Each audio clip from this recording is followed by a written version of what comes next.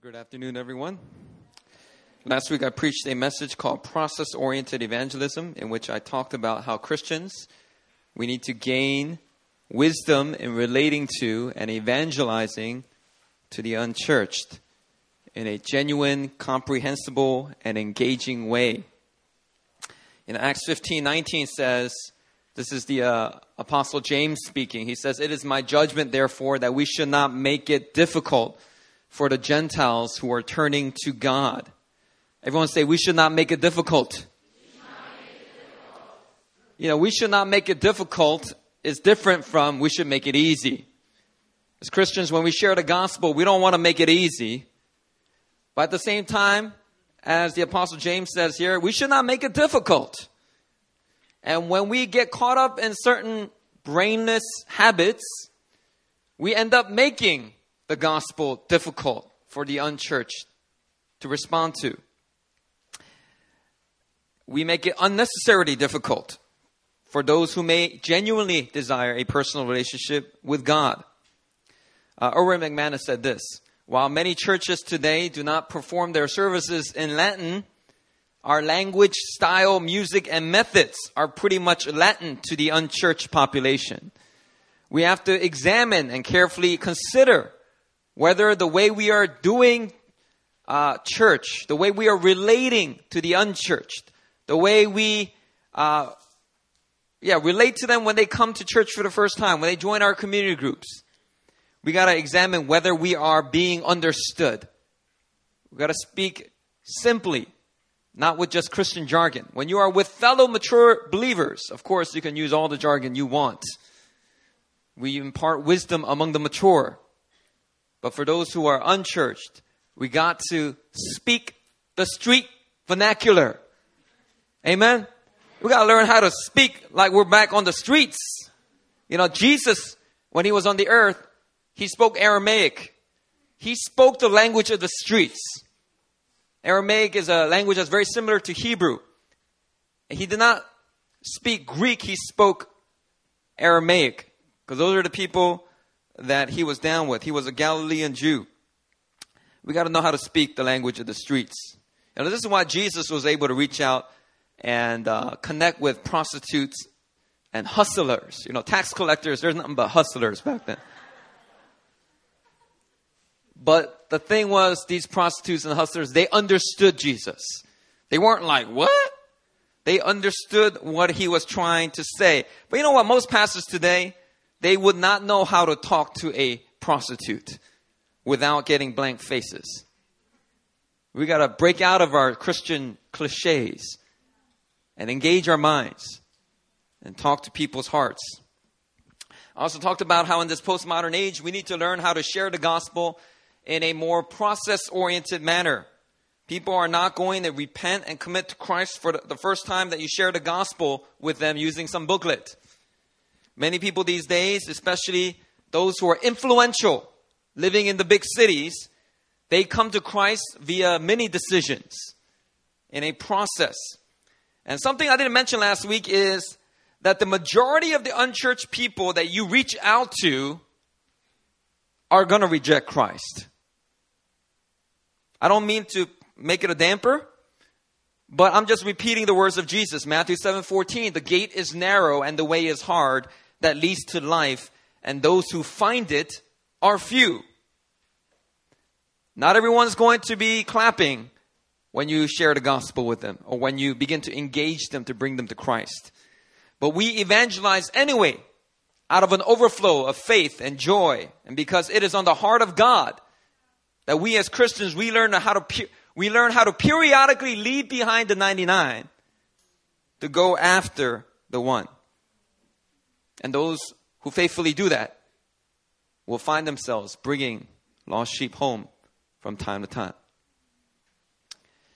So that was my message last week. Today, I'm going to talk about a hot topic that many pastors avoid. Where's my clock? My count? All right. When did I start? 1:40? All right. So if I go over an hour today, it's their fault, not mine. They didn't give me a clock. All right, is the PowerPoint ready? All right, I'm going to talk about a topic that most pastors avoid. That's homosexuality. I'm going to particularly talk about the great need for wisdom in the body of Christ toward how to relate to homosexuals, those who are unchurched, and also those who are Christians already, but maybe still be struggling in that area.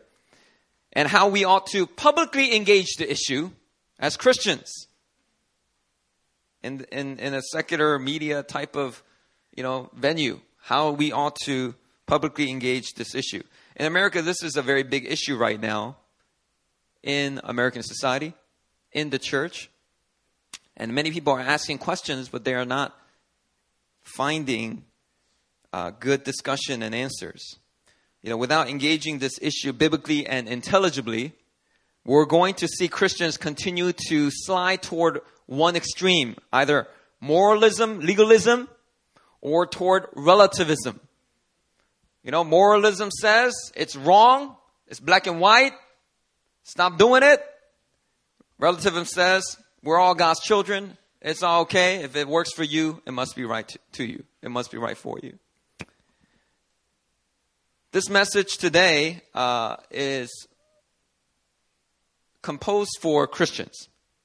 Whether you are straight or whether you're struggling with homosexuality, or you used to struggle with homosexuality, or you believe you are a homosexual, this is a sermon for followers of Christ. If you don't have Christ in your life yet, you may benefit from hearing it, but there will be things that you will probably disagree with. That's because I've written this message for imparting wisdom to Christians. So today we're going to start with some scripture. We're going to look at some interpretations of scripture that are in favor of a pro-homosexual view, and then we'll look at some that are more historically held. Let's put up the slides up. First, we're going to look at, quickly, the story of Sodom and Gomorrah. If you're not familiar with this, you can find it in Genesis chapter 19. Sodom and Gomorrah. It might be a little bit small to see, so I will summarize here. Two angels of the Lord are sent into the city of Sodom and Gomorrah because God overhears that these twin cities are very wicked. And when these men entered the city, they stayed with the cousin of Abraham. His name was Lot. And the Bible says in Genesis 19:4, before they lay down, the men of the city, the men of Sodom, both young and old, all the people to the last man, surrounded the house. And they called to Lot, where are the men who came to you tonight? Bring them out to us that we may know them. And we may know them. Go to the next slide. The Hebrew word to know, yada, can be translated to get acquainted with, to know someone. And it can also mean to have sexual intercourse with. Go to the next slide. So this is a more pro-homosexual interpretation of Genesis 19. Can you guys read that? Is that too small? You can kind of read it? I'm sorry, I'll read it to you. The pro-homosexual interpretation says that the men of Sodom simply wanted to get acquainted with the visitors. They wanted to meet them. Who are these new folks that you're hosting, Lot? And they wanted to either show hospitality or they wanted to interrogate them to make sure they weren't spies. So they just wanted to get acquainted with the two visitors. And they would argue also that the verb yada appears 934 times in the Old Testament. And only 12 times does it mean to have sex. So the majority of the time it means to get acquainted with. So that's the way we ought to read that passage. Let's go to the next passage. The Levitical law. There are certain laws that are laid out in the Old Testament, the first 5 books of the Bible, where it makes it really clear that homosexuality is a sin. Here's a couple of them. Leviticus 18:22. You shall not lie with a male as with a woman. It is an abomination. Leviticus 20:13. If a male lies with a male as with a woman, both of them have committed an abomination. They shall surely be put to death. Their blood is upon them. So in the Old Testament, if you were found to have homosexual relations and you were caught in the act, God commanded that they be both immediately stoned to death. Let's go to the next one. Here's a pro-homosexual interpretation of the Levitical law.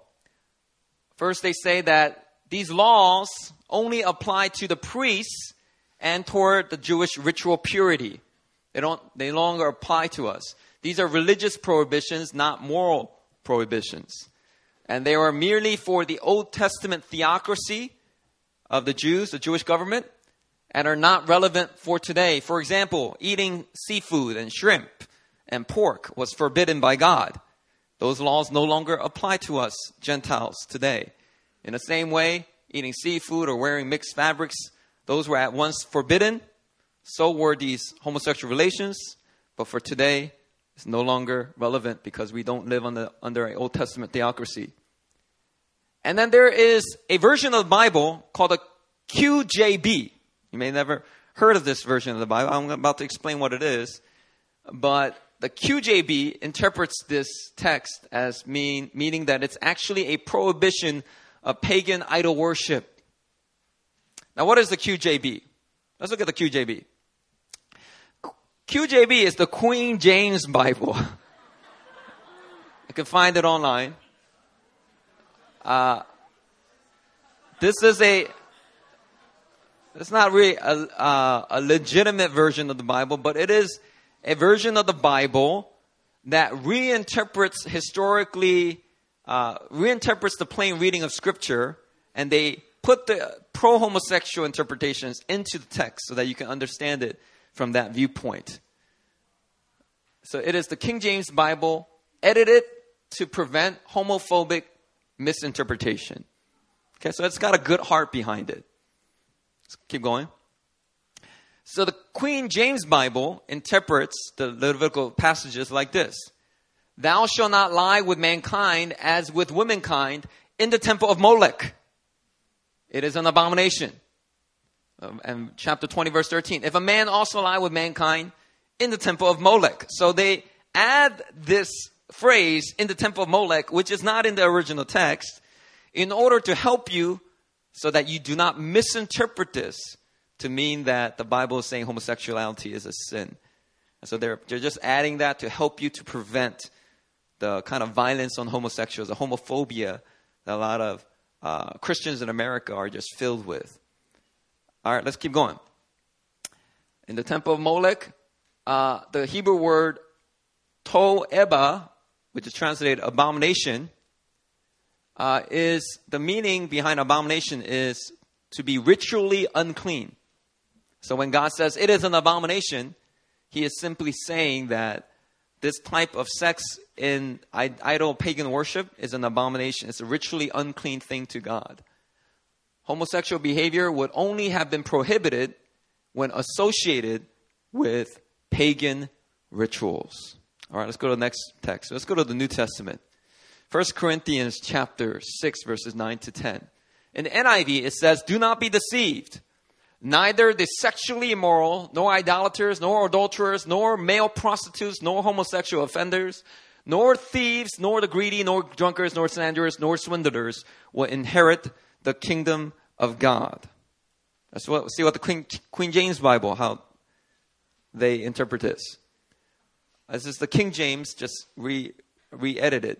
Know ye not that the unrighteous shall not inherit the kingdom of God? Be not deceived. Neither fornicators, nor idolaters, nor adulterers, and this is where they edit the text, nor the morally weak, nor promiscuous, nor thieves, nor covetous, nor drunkards, nor revilers, extortioners shall inherit the kingdom of God. So the Queen James Bible interprets this phrase in the Greek. There's actually two Greek words there. In the ESV, they just merge it into one meaning. But the NIV has done a more accurate job in reflecting the two Greek words that are evident there. Now, the Queen James Bible interprets those two words to mean morally weak and promiscuous. Let's keep going.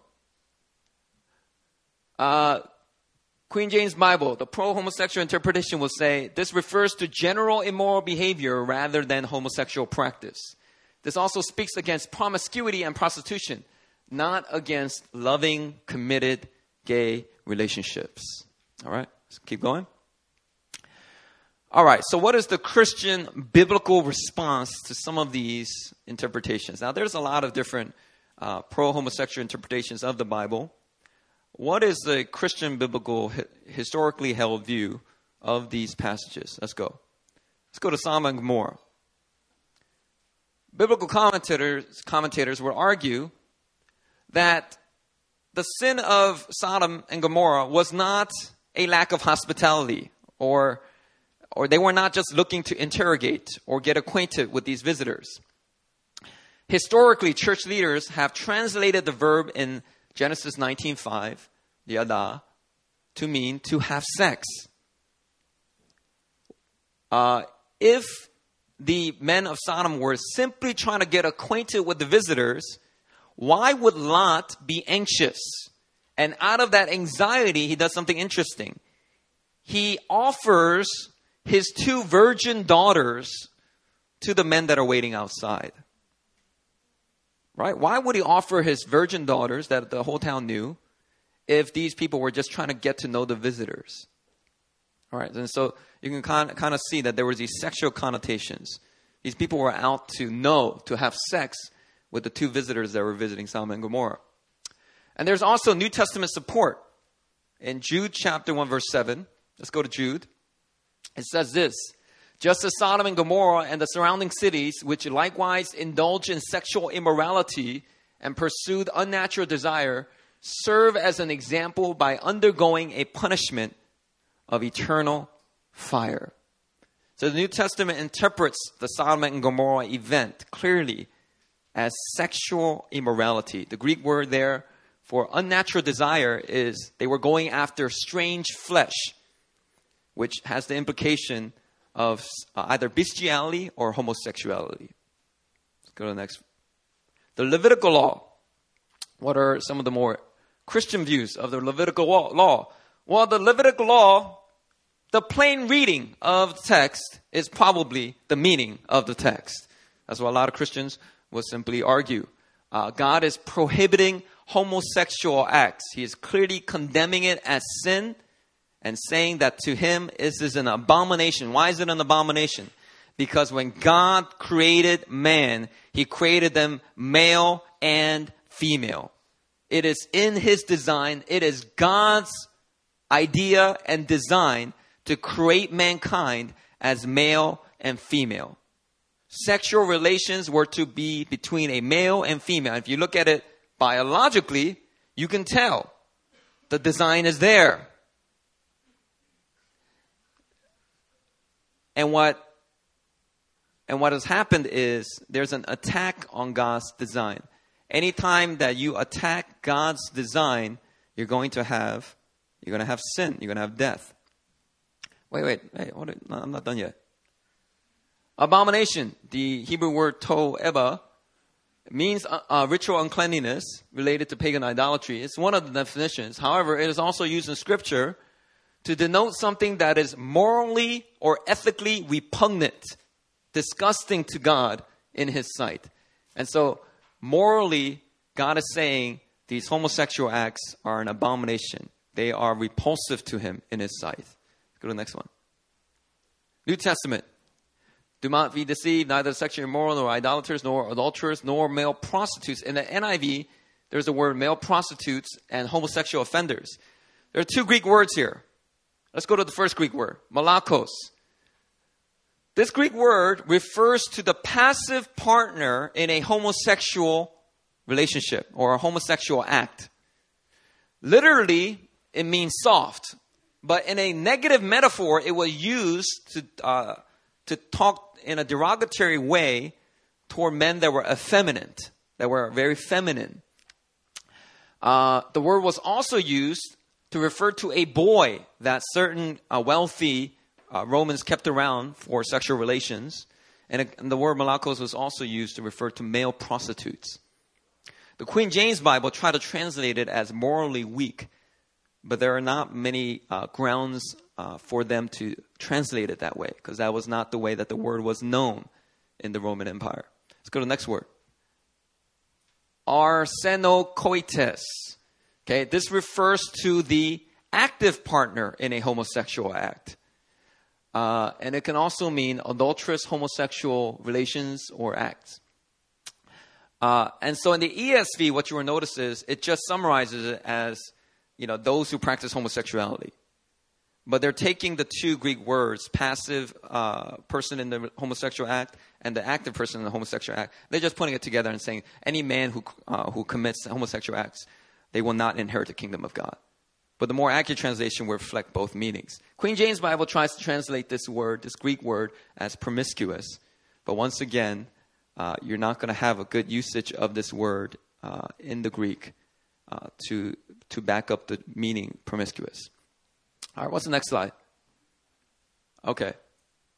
All right, we'll get to that later. I want you to mute it for now. Can you mute it? All right. Some people have even tried to use the David and Jonathan story. If you look through 1 Samuel, you'll notice two friends, David and Jonathan, who were very, very close. They're very touchy and feely if you read the text. And some people try to argue that this is an example of a homosexual relationship going on. I can assure you that if you look at the text, there is no homosexuality there. This is simply an example of what we call a bromance. All right? These guys were just simply really, really into each other as friends.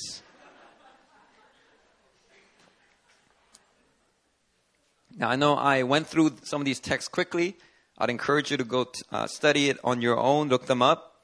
And there's plenty of texts that make it clear that homosexual lust and homosexual acts is sin. Okay, so I'm going to start there. I'm going to start with Scripture. The Bible is very clear on that. And so your starting point is very important. If your starting point is your relationship with a gay friend that you had growing up, or a gay cousin or a lesbian cousin that you know, if your starting point is there, you're not going to have clarity on how to actually relate to them with biblical wisdom. Your starting place needs to be from a place of having a high view of Scripture. If you're okay with the Queen James Bible, editing the Bible and editing it in such a way to say what it does not say, then you don't have a high view of Scripture. To Christians, and this is the holy Word of God. This is divinely inspired by the Holy Spirit. You might say, well, the first 5 books of the Bible, it's kind of like unclear and vague how it was written down. How did Moses know all that information about Abraham's life when Moses wasn't there? How would this have been written down? This is unreliable. We should not trust such ancient texts. But you have to be careful. As Christians, we believe that Jesus was the Son of God.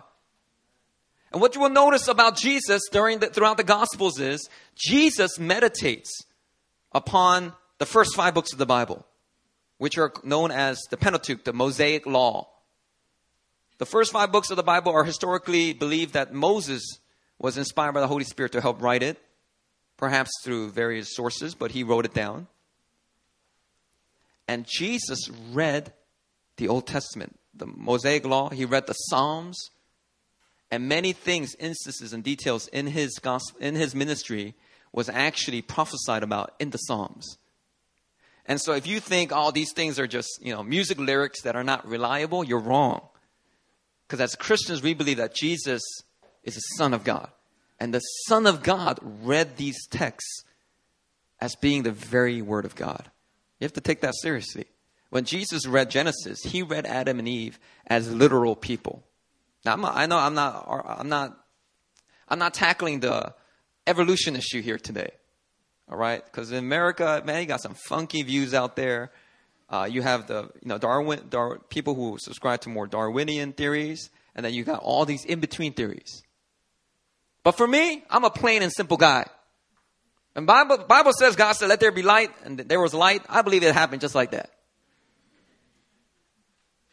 And when God, and the Bible says God created Adam and Eve, and this Adam and Eve, they said things like, this at last is bone of my bones and flesh of my flesh. She shall be called woman because she was taken out of man.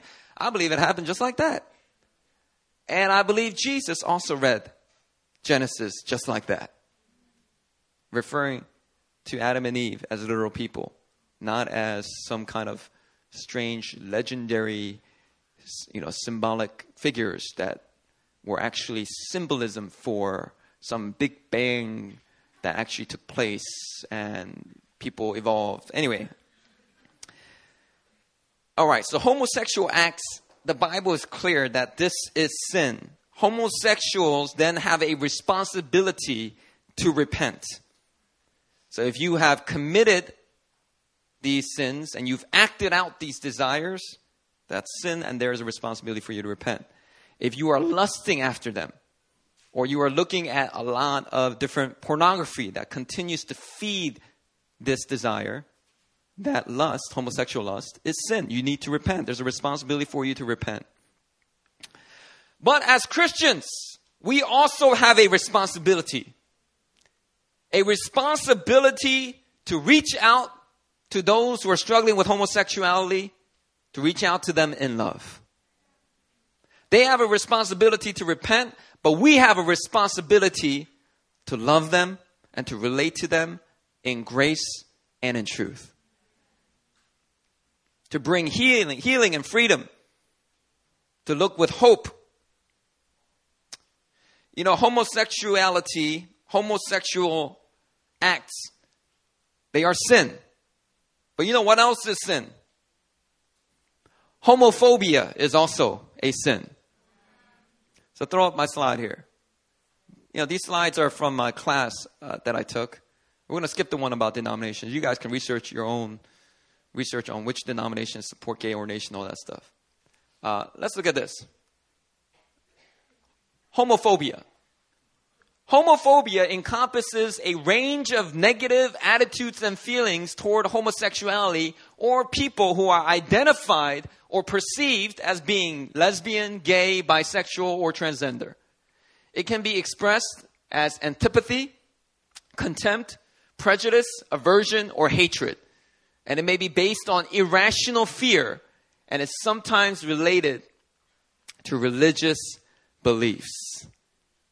All right, look, so you see here is somebody holding up a sign, homosexuals are possessed by demons. All right, and so this is a homophobia exists in the Christian church because this issue has not been intelligibly engaged. And so children, they learn how to view homosexuals just by watching media or by watching their parents. And what the previous generation has not had to deal with as engagingly, we need to deal with today. Let's go to the next slide. This is a picture of a young man, and there's a lot of stories like this in America. You see his picture on the left. He looks like just a regular young man. And on the right, he's just been brutally beaten. The United States Bureau, the FBI statistics say that 19.3% of hate crimes in America were motivated by a sexual orientation bias. Meaning that some person was walking down the street and they may be homosexual or they may not even be homosexual. But they were perceived as being homosexual, and random acts of violence or premeditated acts of violence were taking place toward people just because of their sexual orientation. 1 out of 5 hate crimes, 1 out of 5 violent hate crimes in the United States. I think the majority are actually racial. So, racism is still an issue. But today we're going to talk about homosexuals. 1 out of 5.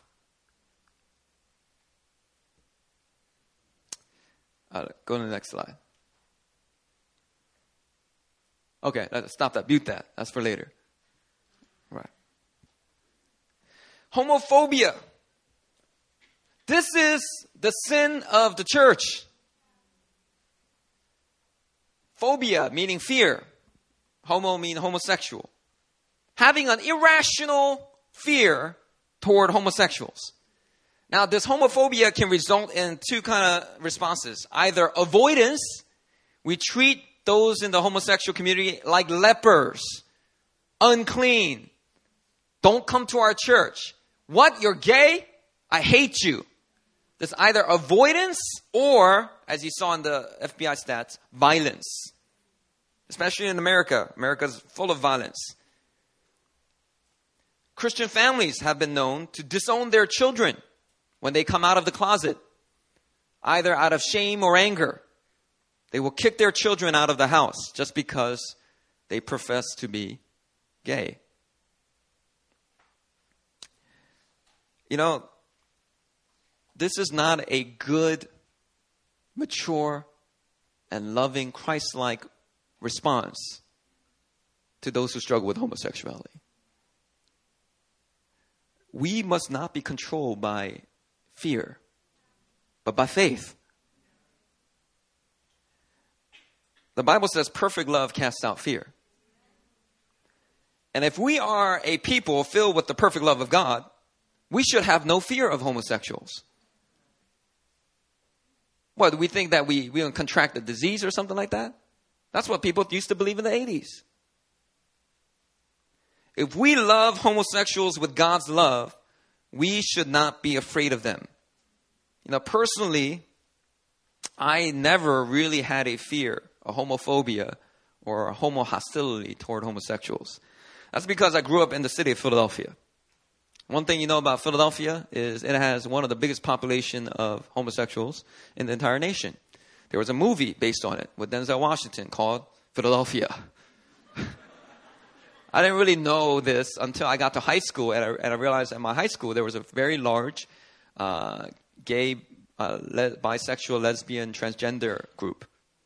You know, and they were actually quite compassionate people.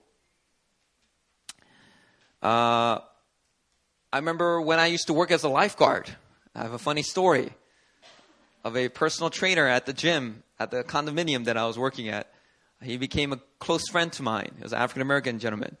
And he was, I thought he was, a dude. I thought he was just, a straight guy. And he showed me pictures of his supposed girlfriend and all these things. But there's a funny story that one time he said, let's go out and hang out. And we went in and hang out. He took me to the middle of Southern City. And he took me to a strange cafe with all this strange sexual paraphernalia. Like sexual, things. Okay. Anyway, I didn't feel safe. And then when I told him I'd like to leave, he was like, all right, well, let's go to the bar across the street. And I was like, well, I can't drink. He's like, oh, it's okay. We can just go and dance. Anyway, he took me to the bar. The bar was called Woody's. And it was a homosexual bar. It was a gay bar. Fortunately, the bouncer at the door did not permit me to come in because I was not 21. And so, anyway, I drove him home later, and that was that. But I didn't have any hatred toward him. I remember I told one of the other the other personal trainer at the condominium, he's a Puerto Rican guy. And when I told him, and I was like, yeah, I thought he was just, I thought he was just we were gonna hang out, and he took me to a gay bar. And then I remember the Puerto Rican guy, he responded with homophobia and a lot of hostility. And he said, what? I knew it. I knew that Ernest is gay. I hate him. I'm gonna kill him. And he did the typical kind of hostile thing. And I said, calm down. Look, he didn't do nothing to me. Look, I still consider him a friend, but I just felt a little bit set up. I felt like he misled me. And he's like, man, I can't believe he did that to you, man. I'm gonna beat him up. You want me to beat him up when I see him? I said, no, that's not necessary. I remember when I got to college, I went to school in New York University. NYU has a very large gay population. In fact, I used to go to the gym there, and a lot of the men who were very buff, I thought they were just buff. But in the West Village, you see a lot of buff men, all right, World's Gym, all right, and most of them are actually gay. You can't tell until you ask them to spot you. And they get a little bit touchy-feely as they, Hey, you got the wrong form. Hey, bend your knees. Spread your arms. All right, just hold it right there. All right, and I'm going to come around you. You got to put your weights here. All right. Even though they did things like that, I did not have homo hostility or phobia toward them. In fact, my sister will tell you a true story, is that actually my freshman year at NYU, I was living at my sister's apartment, and I was paying my own rent. And we had a roommate. And this roommate was a Korean girl studying from Korea, exchange student. And she was a self-proclaimed lesbian. And so she would have different girlfriends at different times during the year. And some of these girlfriends would sleep over. And so that made it a little awkward, I'll come home and they're eating ramen together. And I don't know what took place earlier, But even though I was living with, and there are lesbian Korean girls, I did not particularly judge her or feel hostility or anger toward her. I pray for her. I reached out to her in compassion. She wasn't having none of the gospel, so, that was that. And, as long as you pay your rent, and we're good.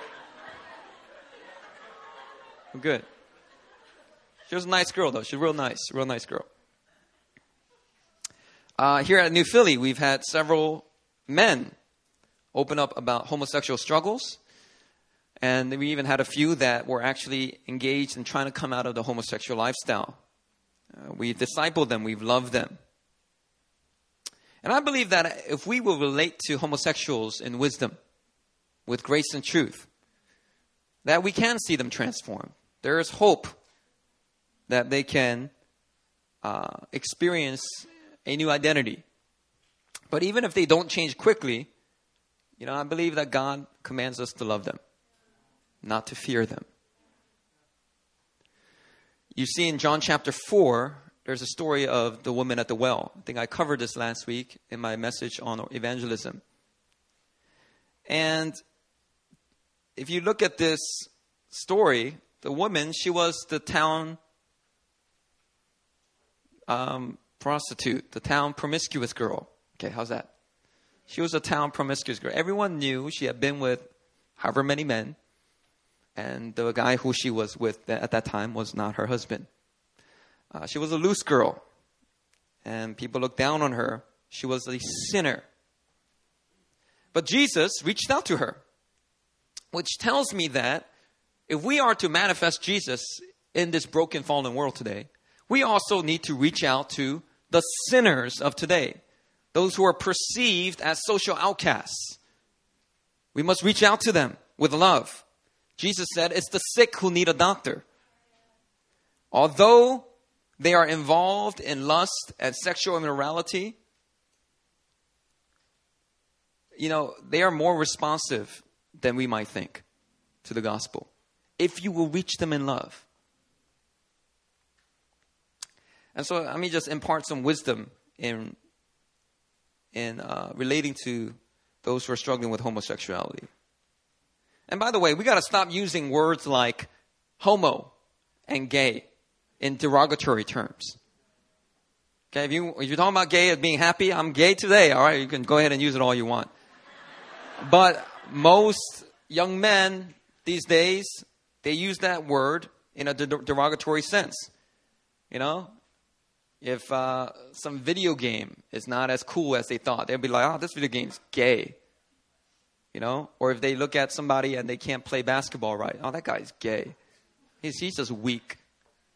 And we got to stop using it in these derogatory terms because it feeds this homophobia. This is very popular in sports, hip-hop, even in the church. Actually, the church is very guilty of feeding the homophobia fire. So let me impart some wisdom in relating to homosexuals. The first bit of wisdom may sound familiar. Be process-oriented. Be process-oriented. Whether they are Christians or whether they're unchurched, we got to be more process-oriented in relating to those struggling with homosexuality. We can't just smack them with the Bible. Look at Leviticus. It's plain, it's clear. It's a sin. Stop it. There may be a much deeper story than that. We need to be wise in sharing the truth with them. You know, some statistics show that a vast majority of those in the gay community were sexually abused when they were children. This is a known fact in some statistical campaigns. There's a story of abuse and trauma. And perhaps as children, they didn't know how to deal with that. You know, there are stories of young men, even at our church, who were homosexually abused by other men, older men. But these men, while they're abusing and raping them as a child, they're also using homophobic and homo-hostile rhetoric. Will sexually abuse them and then later hate them for, you enjoyed it, didn't you? That's because you're gay. You know, and these kinds of stories, like, that's traumatic for any child to go through. And when these instances are not dealt with in a healthy manner, what's the child to do? But start to maybe identify with some of these lies that they've been told. And that can eventually result in different manifestations when they become adults. There's a story behind it. So we got to be process oriented. We can't just smack people with the Bible and tell them to change and repent right now. But we need to love them to a greater revelation of the truth. I overheard on the radio yesterday a poem by Emily Dickinson. Now, Emily Dickinson, they're not sure if she was a faithful Christian toward the end of her life, but she's a wonderful poet. And she wrote a poem that said that when we share truth, we got to share truth with a slant. Just like we explain what lightning is to children, we got to slowly, gradually reveal truth to people, or else the whole world will go blind. That's the gist of her poem. It's a beautiful poem. You should go read it somewhere. Emily Dickinson. But there's wisdom in her poem. We got to be process-oriented. Truth is a powerful thing. You know, you ever wake up in the middle of the night, it's completely dark, and some knucklehead friend takes a flashlight and puts it in your eyes? I mean, no matter what kind of temperament you have, you're going to get angry. Why? Because your pupils have become really small so that you can, you know, because of the darkness.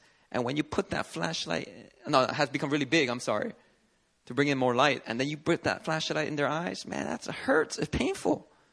It's the same thing. When you bring the biblical truth to people's lives, if they're in a place where it's dark and it's broken and depression, you don't just put the flashlight in their eyes of truth. Wake up right now! We gotta learn to hear their story before they're going to hear what we have to say. Be process oriented. Now, I do want to say one thing here. In interacting with and trying to help a couple of people who are trying to come out of a gay lifestyle, one thing you need to know about the gay lifestyle, it is very dangerous. A lot of stereotypes are actually true. The gay lifestyle is very dangerous. For those who are practicing homosexuals, listen to me right now. Hear my warning. The Bible says in Romans 6:23, the wages of sin is death. The thing about uncontrolled homosexual activity is that sin is going to lead to death. It's going to lead to death very quickly. And so even if you're struggling with it, you need to stop. You need to try your best to get out of that lifestyle. Because people who are let me tell you, they're engaged in all kinds of dangerous behavior. Hooking up in ways that heterosexual promiscuous people will never. It's very dangerous, whether with disease and HIV or just violence. A lot of these men who are in the homosexual lifestyle, they'll go to a place like Thailand or Cambodia and they'll find other homosexuals that are looking for these kinds of hookups. Or even in Korea, there's a large, I don't want to get into it, but there's a large gay community here. And they thrive, they prosper. And they hook up with each other. But it's very dangerous. And sometimes it will result in violence. Some of these guys are crazy. There's nothing restraining them, restraining their urges. So they'll go from a sexual urge to a violent urge. And they will beat the crap out of you. And then have sexual relations with you again. It's just twisted. It's a slippery slope. So I want to warn those who are living in a gay lifestyle, be careful. The wages of sin is death. Come out of there. It's very dangerous. Another wisdom that I want to impart to you is, number 2, have a holistic view toward repentance. Have a holistic view toward repentance. A lot of times we think repentance is about bringing the conviction about sin. I got to get them to see that this is wrong. So a person says, I don't think this is wrong. Well, let me show you in the Bible how this is wrong. Look at these Bible verses. Look at the Sodom and Gomorrah story. This is wrong. This is evil. This is an abomination to God. And I got to bring conviction to my friend. Therefore, they will repent. But like I said earlier, a good number of those who are struggling with homosexuality have a story of abuse at some point in their life. That means what they need is not just another beatdown of conviction. What they're looking for is healing and hope. And so the Bible says in Romans 2:4 that the kindness of God leads us to repentance. So a holistic view of repentance says that God brings conviction of sin with the fear of the Lord, through the scriptures, through his presence. But a holistic view says God also brings repentance through his kindness. We have an example of this in John chapter 8. The woman caught in the act of adultery. The town elders or the Jewish leaders in that town, they drag this woman half naked. And they throw her before Jesus and say, this woman was caught in adultery. Our law states that we are to stone her to death. What do you say, Jesus?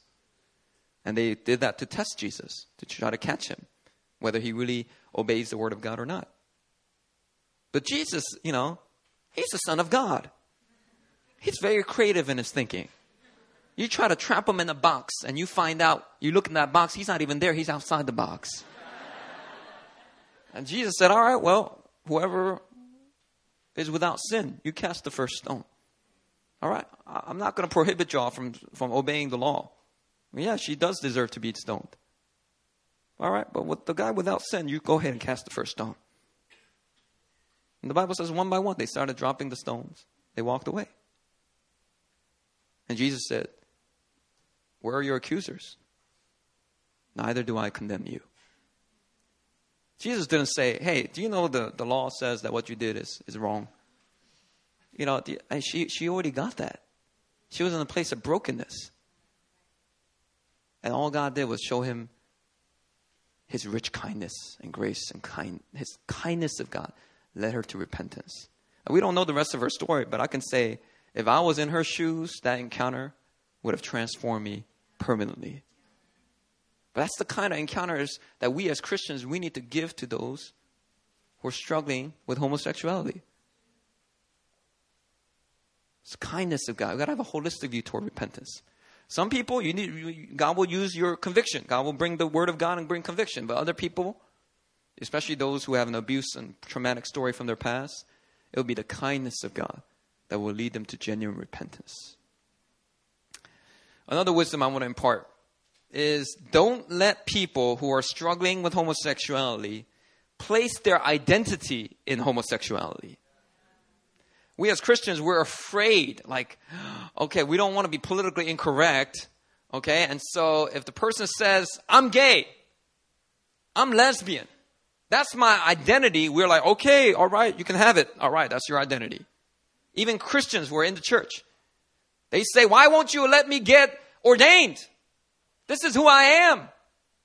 This is who I am. Let me get ordained. And we all right, okay, all right. You're very angry. All right, we just want to plead. We just want to start any trouble. And we let them have this identity. But here's the thing. We cannot let people place their identity in a sexual orientation. It's complete deception. What we want to do is we want to point them to a new identity they have in Christ. If you look up Luke chapter 7, let's look up Luke chapter 7. Why don't we look at that one together? It's a story of a woman who lived a very sinful life. And she comes and she begins to wash the feet of Jesus. Luke chapter 7, verses 36. I'm going to read to the end of the chapter here. Luke chapter 7, verse 36. I'm going to read the ESV. One of the Pharisees asked him to eat with him. And so Jesus went into the Pharisee's house and took his place at the table.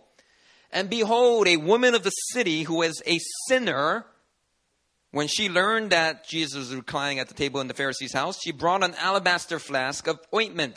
And standing behind him at his feet, weeping, she began to wet his feet with her tears and wiped them with the hair of her head and kissed his feet and anointed them with the ointment. Now when the Pharisee who had invited him saw this, he said to himself, if this man was a prophet, he would have known who and what sort of woman this is who is touching him, for she is a sinner. And Jesus answering said to him, Simon, listen to me carefully. Simon, I got something to say to you. He answered, say it, teacher. Verse 41. A certain moneylender had two debtors. One owed 500 denarii, the other 50. When they could not pay, he canceled the debt of both. Now, which of them will love him more? Simon answered, well, the one, I suppose, the first one, for whom he canceled the larger debt. And he said to him, you have judged rightly. Then turning toward the woman, he said to Simon, do you see this woman? I entered your house. You gave me no water for my feet. You see that? It's biblical. Jesus wants you to wash your feet whenever you go anywhere in a public place. I'm sorry. I was talking about this at our Sunday swim prayer meeting earlier today and last week. Anyway, I'm sorry. You gave me no water for my feet, but she has wet my feet with her tears. And she's wiped them with her hair. You gave me no kiss. But from the time I came in, she has not ceased to kiss my feet. You didn't anoint my head with oil, but she has anointed my feet with ointment. Therefore, I tell you, her sins, which are many, they're forgiven. For she loved much. But he who is forgiven little, loves little. And he said to her, your sins are forgiven. Then those who were at the table with him began to say among themselves, who is this who even forgives sins? And he said to the woman, your faith has saved you. Go in peace. Powerful. We've got to see the wisdom in this story of how Jesus interacts once again with another social outcast. The whole town knew that she had lived a sinful lifestyle, probably a sexual and promiscuous one. But the way that Jesus saw her, Jesus did not see her old identity, which is based upon her sexual promiscuity. Jesus saw her new identity. And he treated her with love and dignity. What you'll notice is the Pharisees here only saw her old one. They could not get past the fact that she has this history. And it was so repulsive to them that they wanted her to stop touching Jesus. But here's the thing that we as Christians, we need to keep in mind. When the gospel comes into someone's life, the gospel gives that person a new identity. Even after they get saved, if they live a promiscuous, backslidden life, sex, drugs, and rock and roll, when they return to Christ, the new identity still applies. Maybe they lived in fear and deception. That's why they lived that kind of lifestyle in the first place. But when they return home to the house of the Father does not tell the prodigal son, you dirty, thieving, ungrateful son. Yeah, you're right. I should make you like one of my slaves. Here's a mop. Take the mop. Here's a rag. And here's some beat up sandals that I'm about to throw away. You can have it. Go clean the house. You no good, ungrateful son. The father doesn't do that at all. The prodigal son tries to return with this I'm sorry speech. Doesn't get to finish it. Because the father responds with this incredible love and compassion. Because when the father saw the son, what did the father see? Not an identity based on his promiscuous, wild living, but he saw his son's true identity. You are still my son. You see this ring? Put it on your finger. Because my sons wear these Super Bowl huge caliber rings. See that? That's my son. You see that ring? The fat ring with all them diamonds in it? That's my son. Father, how can you... Look, your identity is not in this backslidden stage you had or in some sexual orientation that you're struggling with. When I see you, I see the new identity. I see you as my son. And through the blood of Christ, each one of us has been adopted as a child of God. We've been given a new identity. And so when we reach out to those who are struggling with homosexuality, whether they're Christians or unchurched, we gotta not let them get stuck in that identity and their sexual orientation. Do you hear what I'm saying? There's wisdom in that.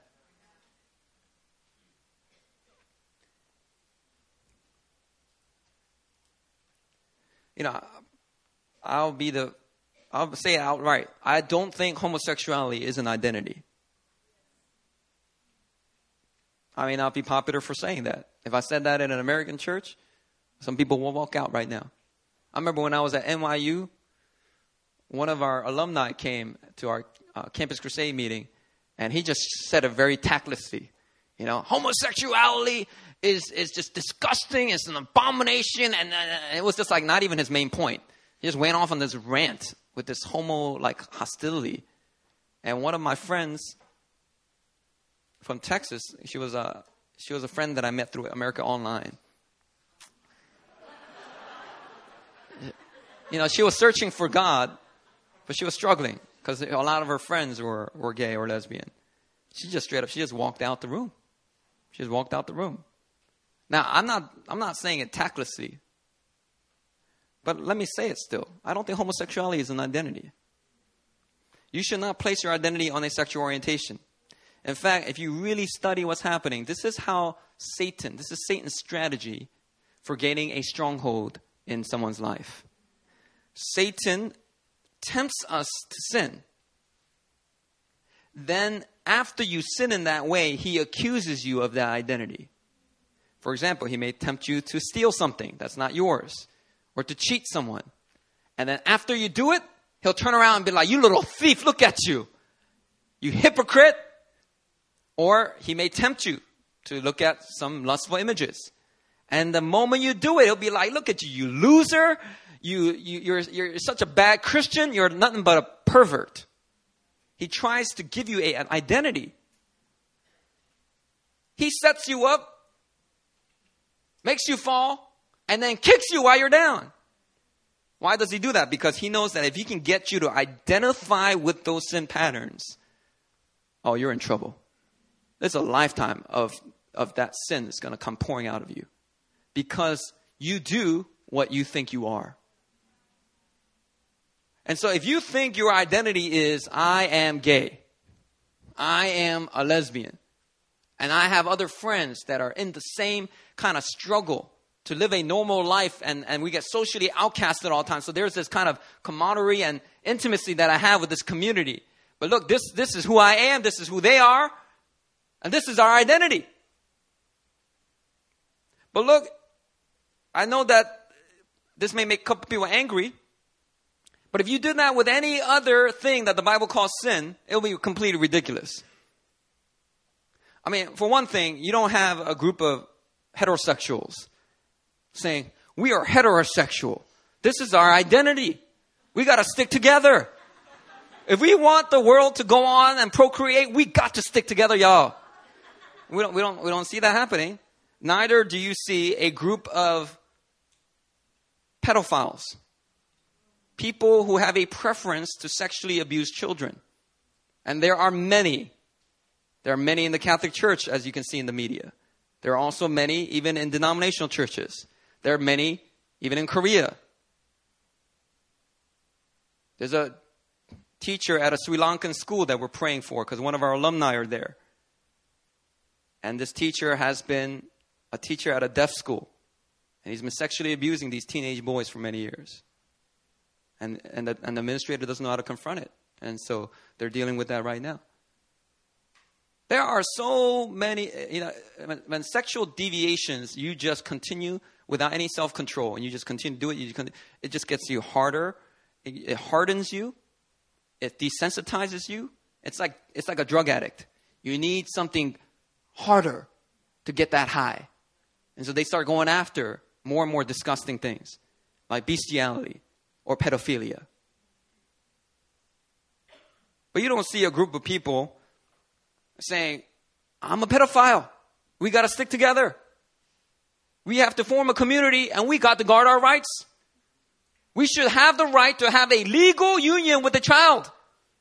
This is a loving, mutually edifying relationship, and no one should judge us for it, because this is our biological nature. I was born like this. Now, the reason why this is we have an aversion to this kind of example is because right now, society-wise, this is a very, very abominable thing to most people in society. But to God, God has made it clear that homosexuality is an abomination to him. And so we as God's people, we have got to not allow people to just get an identity in their sexual orientation. Now, another wisdom I want to impart right now is we got to expand our definition of masculinity and femininity. I'll tell you right now, I'm going to struggle with that word, okay? I kept practicing it all night. I still couldn't say it. Listen up. Many sensitive men are gay or are accused of being gay. Any sensitive men in here? Now, don't raise your hand. You're sensitive. You're sensitive. That's fine. They cry a lot. They have an unusual amount of empathy. They're just gifted that way. They talk with a bit of an attitude. But this sensitivity is not a sign of being gay. This is a sign of God's intelligent design. When God creates men, he does not create them with the same level of testosterone. Certain men have a lot of testosterone. And they're just like brute beasts. And it's got to be like, down, boy. Get a grip. Calm down. You know? I remember when I baptized Sam Keel last year. When he came up out of that water, there's too much testosterone in his system. He's like, ah! And then that wasn't enough, so he hugged me and he picked me up. In God's intelligent design, he does not create all men with the same level of testosterone or estrogen. And so when there's different levels of testosterone and estrogen that God is the one who determines, he gives to certain men are going to seem a little bit more sensitive. But we got to expand our idea of masculinity. I'm talking to not just the men, but also the women. Because some of the women, you would disqualify a man romantically just because he's a little bit sensitive. Oh, he's just so sensitive. You know, I don't like guys like that. That's because your masculinity is too small, because your God is too small. You don't think your God can create a man like that. But what you don't know is a man who's quite sensitive is actually a man that could be has a lot more courage than a man with just testosterone. Because remember, emotion is not weakness. It takes courage to be vulnerable. It takes courage to be in touch with your emotions. It takes courage to identify and have empathy for the emotions of others and the pain of others. You might be looking at a very strong man. But because your ideas of masculinity are being shaped by society and not by the Bible, not by your God, you might pass judgment on them. This sensitivity is awesome because it makes men incredible leaders in the arts, in fashion, in counseling.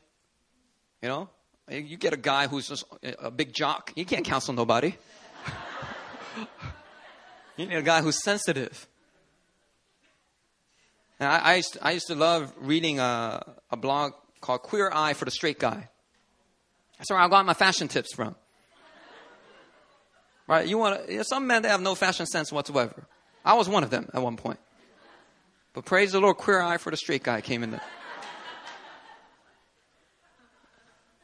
On the other hand, there are many masculine women who are accused of being lesbian. They don't cry a lot. They tend to be athletic. They're rough like the boys.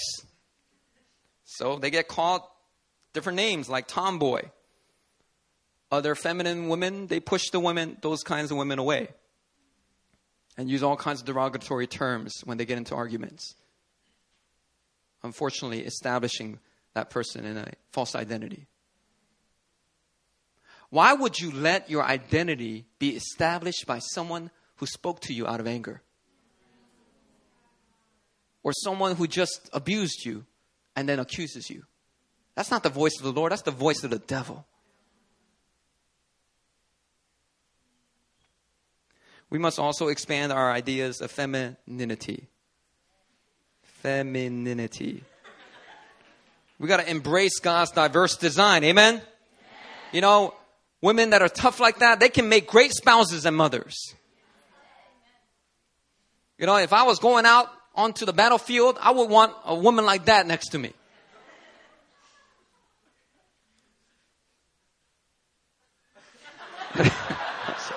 Sorry. But yeah, I mean, we need to get off of this very narrow view of what masculinity and femininity is. We've got to expand it. That's wisdom for you. If we can expand that, we will learn to embrace. Because some people are not gay. And I went on a mission trip in my freshman year at NYU to Kazakhstan. And there was a tall gentleman, a little bit heavy set, you know. And he was on the team, and he was very soft-spoken. He had a very high-pitched voice. And he had a little bit of attitude. And he was very sensitive. He cried a lot. And I remember my small group leader went with me on that trip. And my small group leader, you know, wasn't particularly nice toward him. Now, I don't want to speak bad about my small group leader because he was a good small group leader. But he kind of encouraged me almost to look down on this guy. But the thing was, throughout the trip, he was an amazing servant. He was an amazing leader on the team. And throughout the trip, I just appreciated him more and more. And I swore he was gay. But the more I got to know him, I said, he's not gay. He's not gay at all. He's not struggling with homosexual thoughts at all. But he gets accused of that a lot of times.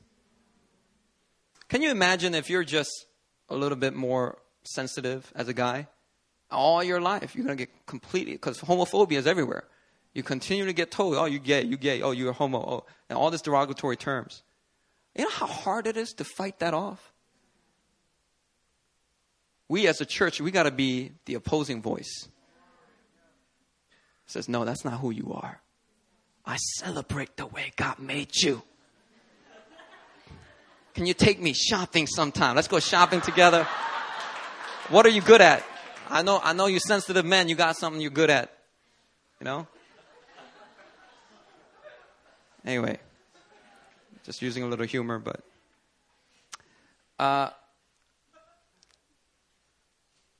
there's some more PowerPoint slides, so I can't cover them because I'm out of time. So I'm just going to end with what I have here. But there's different questions that we got to ask as church leaders. And some of them would be, how do you handle people that are privately struggling with homosexuality and are not practicing? And then how do you handle people that come into the church that are privately struggling and practicing? How do you handle gay couples and lesbian couples that walk through the doors, but they're secretly gay? How do you handle people that are openly gay? And how do you handle people that are straight up married? And in America, a lot of states, this is a problem. Gay couples are going into traditional churches and saying, I want you to accept us. And then if the pastor says, I don't know how to deal with this, get out. They bring lawsuits. And it's happening in school systems everywhere, but it's going to start to happen in churches as well, because these hate crimes get categorized to assault the Christian view of homosexuality. You can criminalize the Christian view. So anything the church does is going to be scrutinized. So we got to do it intelligibly. And we got to do it with grace and love. If they're struggling with homosexuality, they want to serve in the church. Where can they serve? How much do you allow them to serve? Can they join your leadership? What if they're secretly struggling with it? What if they're openly struggling with it? These are all these different questions that are on the PowerPoint. I'm not going to cover it right now. But these are questions that we got to ask ourselves as a church. And this is something that I think we're going to continue to answer as a process.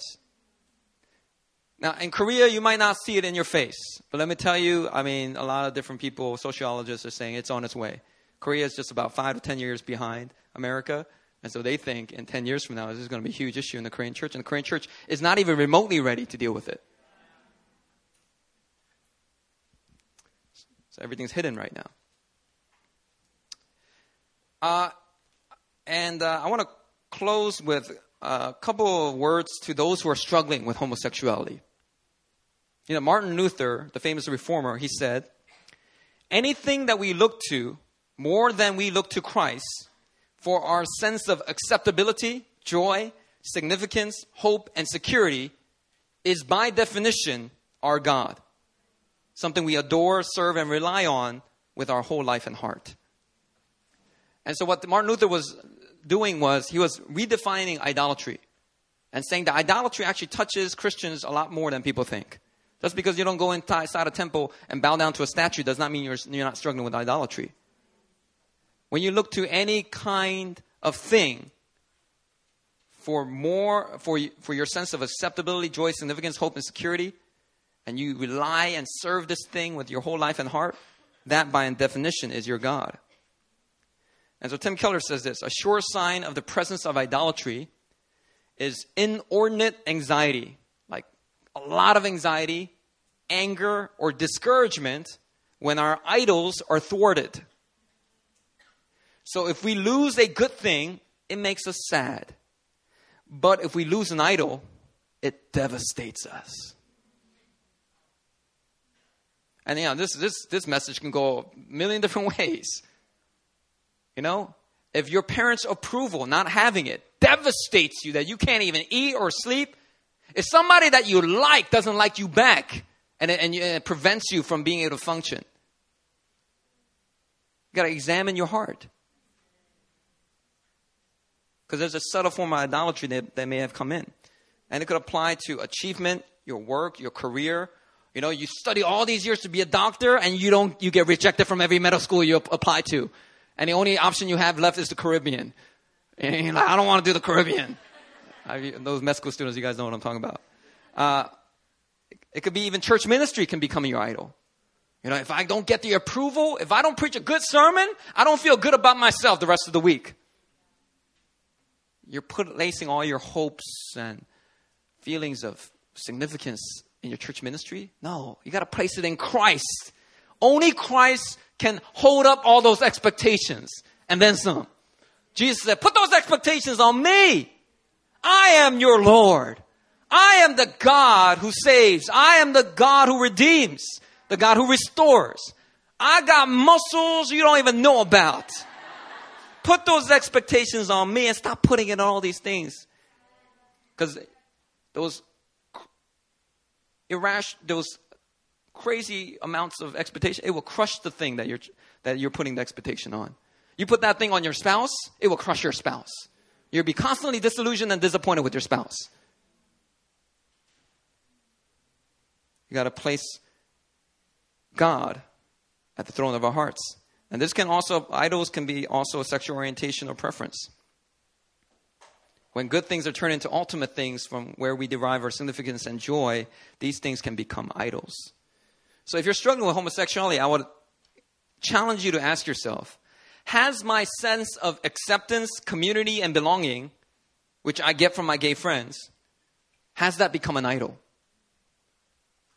If I take a stand for Christ, and at the thought of losing that gay community and support, would that devastate me?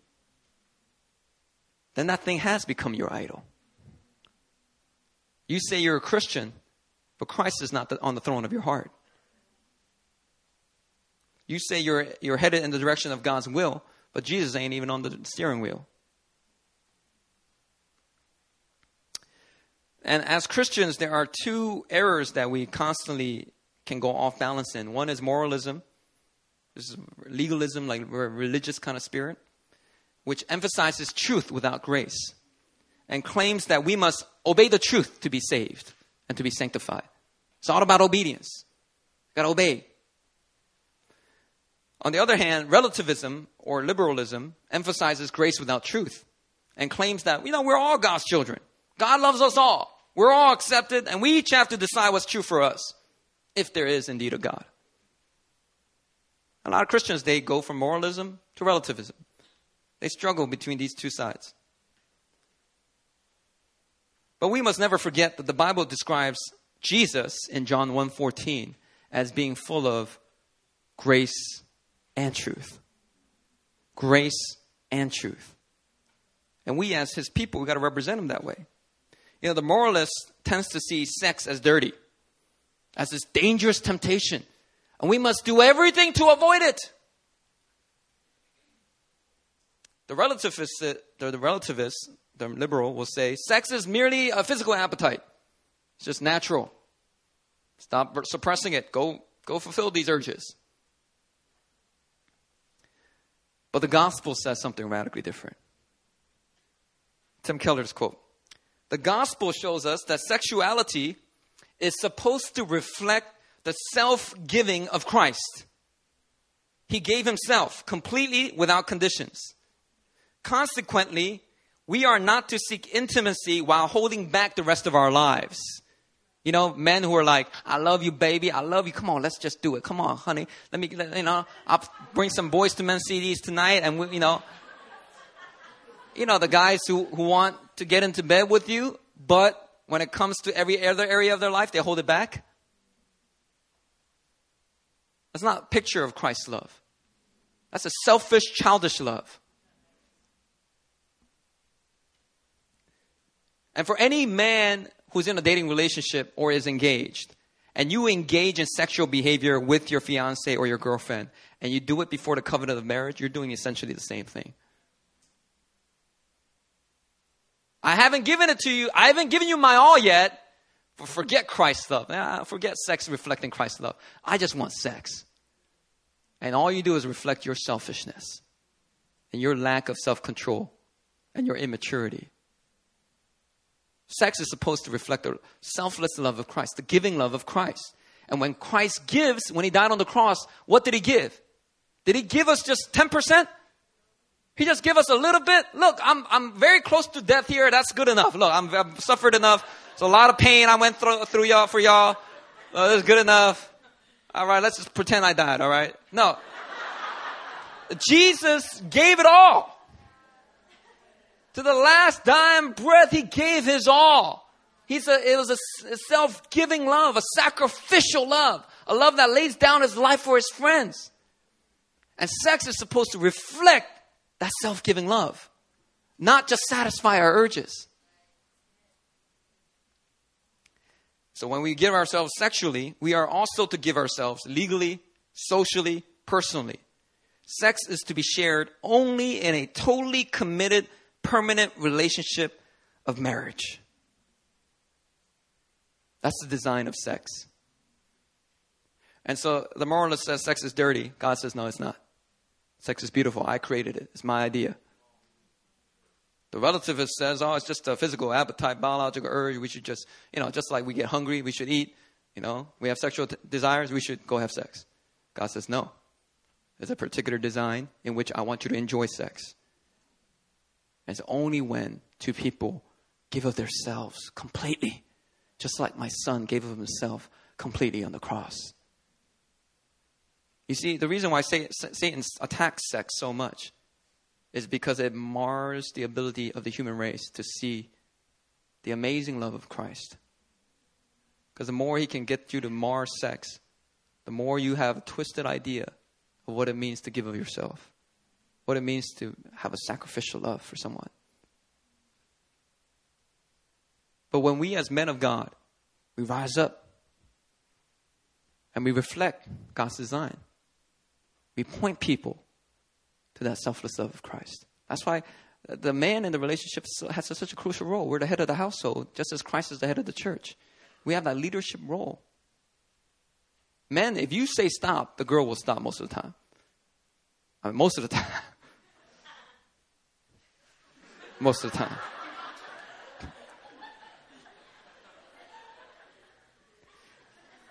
And so the moralist sees homosexuals as dirty and sinful.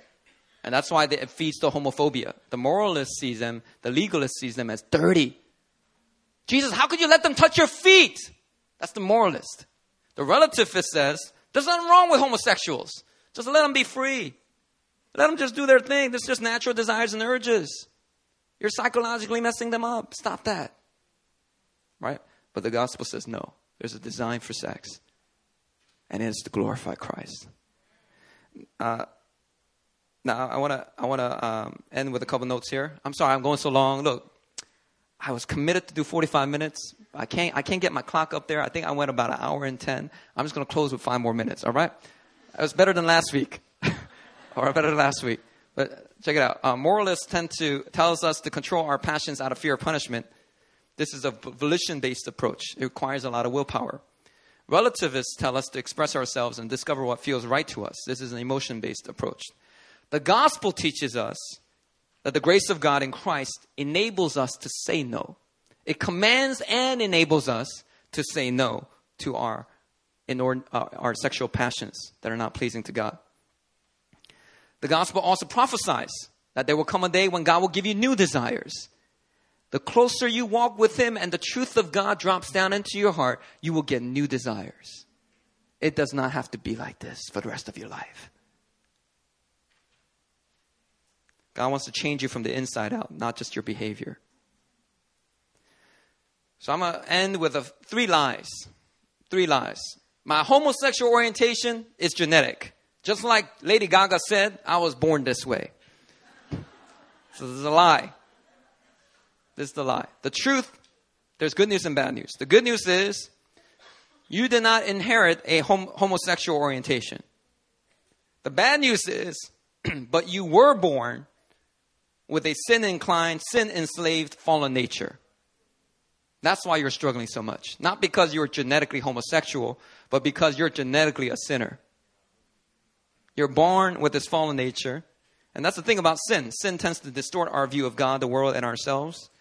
Your homosexuality is not a biological issue. It's a spiritual one. And once you repent and you draw near to Christ, you will begin to find freedom from your sin nature and victory over the passions that are currently enslaving you. That's the truth. The lie says, I cannot help it but feel these urges and passions. The gospel and the truth says, if you will walk in self-control and embrace the truth of that's in Scripture, God will pour out His Spirit upon you and will give you new desires. The lie says, my sexual orientation gives me my identity and my sense of significance and belonging. The truth says, your sexual orientation is not your identity. Your identity comes from the blood of Jesus Christ. The lesbian, gay, bisexual, transgender community may give you a temporary sense of significance and belonging, but they cannot make it last. Only Christ can. He gives you the most fulfilling sense of significance and belonging because He's the one who designed you the way you are, and He set you apart with a purpose. You know, I didn't address the transgender issue, and I can't get into it too much.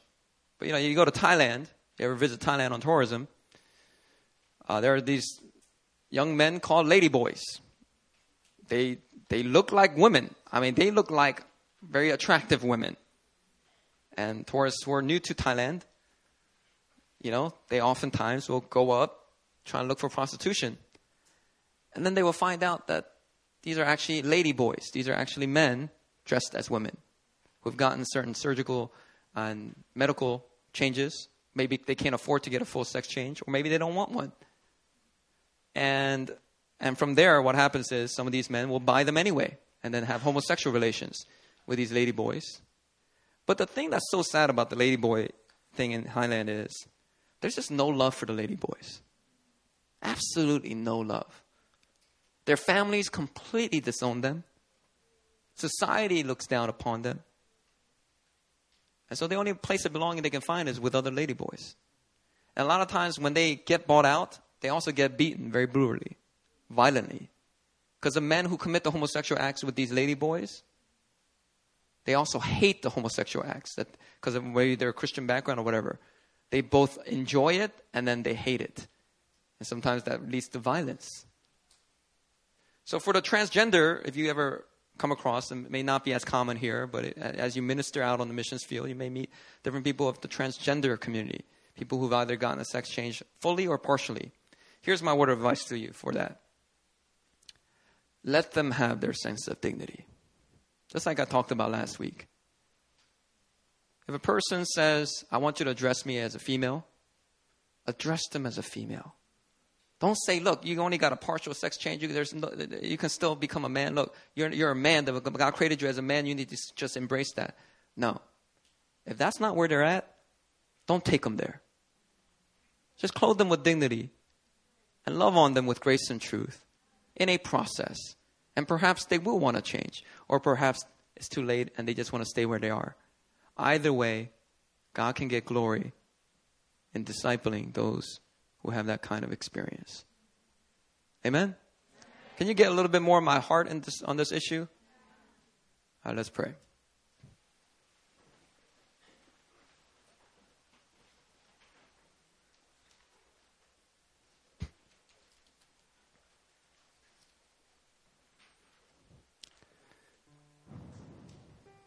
Yeah, we just close with the song of praise. As I was preparing this message, I thought of the various people that I'm aware of that are struggling with homosexuality still, that are in our community, that are even on our leadership. And I just want to speak continual hope. I know that the gay, lesbian, bisexual, transgender community, they speak a certain gospel. They tell you this is who you are. This is biological. This is your identity. This is your community. This is where you need to belong. And I'm here to tell you that those are lies. Yes, they are compassionate. Yes, they're not necessarily evil, wicked, bad people.